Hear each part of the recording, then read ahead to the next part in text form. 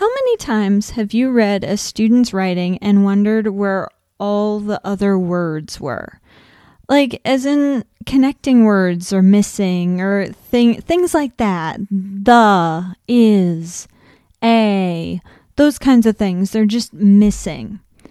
What about when looking at their writing and all the words are all smushed together with no spaces between those words, as though the student thought that all the words or a couple of the words were one word?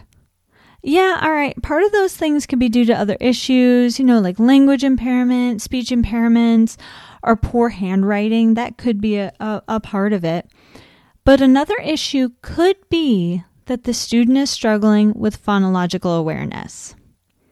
In today's podcast, we're going to start talking about what may be the most basic part of phonological awareness: discriminating between words in sentences.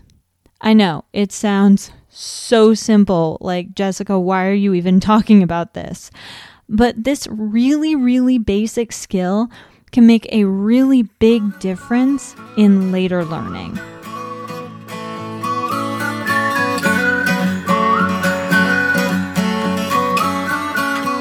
Hi, I'm Jessica Curtis of Teaching Struggling Learners. I'm a boy mom and a veteran teacher. You're listening to the Reaching Struggling Learners podcast, where we talk all about helping students succeed academically, socially, and behaviorally. Thank you so much for tuning in.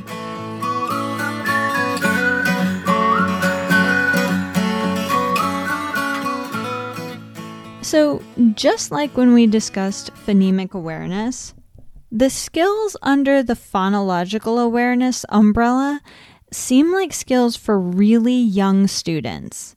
Yeah, these skills, just like the other ones, they're taught in pre-K, kindergarten, a little bit in first grade, but more the younger grades. But please don't underestimate the importance of successfully mastering these skills. In last week's episode, I introduced this concept, and if you haven't listened to that episode, I really want to encourage you to check it out. I gave some really good information, and you really should check it out. So this week, we're focusing on students being able to listen to sentences and discriminate between the individual words. Yeah, I know, it sounds super simple. I'm going to keep saying that because it does sound really easy. But it does get a little bit more complicated. Students shouldn't just be able to discriminate between the words, but they should be able to hear a sentence and count the words in the sentence. This helps them tremendously when they get into writing sentences, and not just writing all the words, smushed together into one really long word or a couple really long words. It also helps them to improve listening comprehension, which, how many of us have students who struggle with that? I mean, yeah, my hand's up. It's a problem. By being able to hear each individual word in a sentence, students can increase their vocabulary and their word recognition. When they get to the reading phase, it helps with sight word recognition and vocabulary retention. When the kids are doing their writing, it's way easier for them to start figuring out if they've got all the words in the sentence that they're thinking in their head. So, have I convinced you it's important yet? Yeah, I know. Again, super easy. I know that. And once kids get it, it really is really, really easy. But for students that struggle with it, the more advanced skills get really, really, really difficult very quickly for these kids. And it just kind of hits them out of the blue. It's really, especially when you hit that writing phase, where the kids are expected to not just write a simple sentence, but write compound sentences, things like that. It really starts to trip them up at that point. So would you like some ideas on how to get some help with this? There are many ways to practice this skill. One of my favorites for the younger kids is getting them to step out the individual words and sentences. You could either do stepping, like stepping forward, or I know some of my kids, they loved stomping it, Some of my kids who just had way too much energy, I had them jump it, but that could get a little out of hand really quick. But okay, so for example, if I say a sentence like, I have an orange cat at home, the students would take a step forward for each word that I say. They can either step, as I say the word. Okay, I'd say it a little bit slower, for them than I just said for you. Or they could count the words and then step. Older students, yeah, especially like your middle school. And yes, I've done this all the way up with high schoolers, practice this skill with high schoolers, and I'll explain that in a minute. They're not going to want to do like stepping forward races. I get it. I don't want to, when I'm in trainings, I don't want to get up and have to do anything either. So seating is probably the better solution. So for our older students who they're just not going to be into that stepping game, they could count the words and hold up a card with the number, or something that worked really well for some of my more attitudinal students is they filled in like a bingo card. I've used this as a Monday morning warm-up with my older students, like I mentioned, my high schoolers, and they were on modified curriculum, to be honest, but it really helped them to get their minds back into school after the weekend. It was a super simple warm-up for most of them to just start getting back into, we're speaking like we're in school and we're thinking about school again. And by the way, I also use this as a way to introduce new vocabulary terms for the week. I just popped them into the sentences as, kind of an added bonus because we got to work on vocabulary like all the time.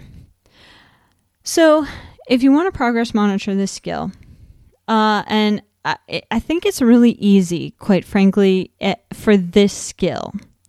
Of course, you're going to want your notepad, your chart, like always. And then you're just going to say a few sentences and have the students count the number of words in the sentence. I am going to suggest that you take note of students who struggle more with words with more than 2 or 3 syllables, especially 3 syllables and up. I've seen students that could do it with, shorter words, but they struggled with multisyllabic words. Because that really could be impacting their counting of the individual words and overall makes them struggle a little bit more with understanding and that listening comprehension piece that's the more complicated skill. Another option is to read poetry to the students. So, I guess being completely transparent, when I taught high school, kids didn't want to do poetry. Like doing a poetry unit was just pure torture for me. And so what I would do is during that morning, the warm-up part, maybe I would do a couple of sentences just to introduce the vocabulary.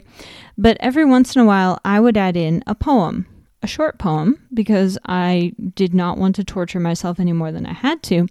But I would add in a poem to get the kids, first of all, used to listening to poetry, but that was my way of just kind of inserting a little bit more poetry into the school year.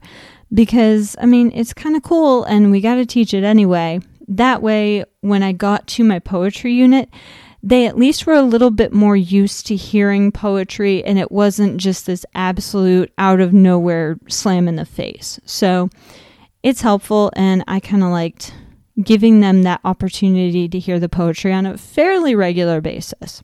And so you could give them or, read a short poem to your class and just have the students count the words that they heard. So you could do it either as individual sentences or you could do it as kind of a block of text. Again, poetry was pretty easy because they tended to be pretty short. And it just made it easy to see if the kids were hearing all the words that I was saying.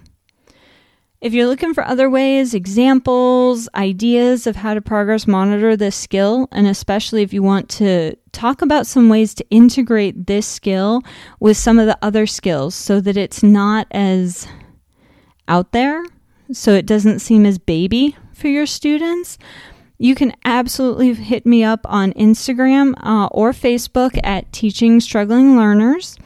You send me a DM. I would love to discuss ways to integrate, honestly, any of the phonological awareness, or for that matter, phonemic awareness skills into your classroom.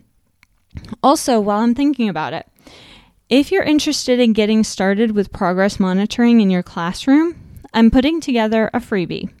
It's an ebook called 5 Steps to Getting Started with Progress Monitoring. I've added in just simple steps to take it, just to get you started, as well as a couple record sheets, some, ways to document, things like that, to help you take your first steps into the world of progress monitoring with confidence. Because, the world is scary enough. We should be able to walk into this with our heads held high. So, easy way to get this freebie is I'll put the link in the show notes, or I know if you're anything like me, the show notes they never show right for whatever reason. I'm usually listening to podcasts on my phone.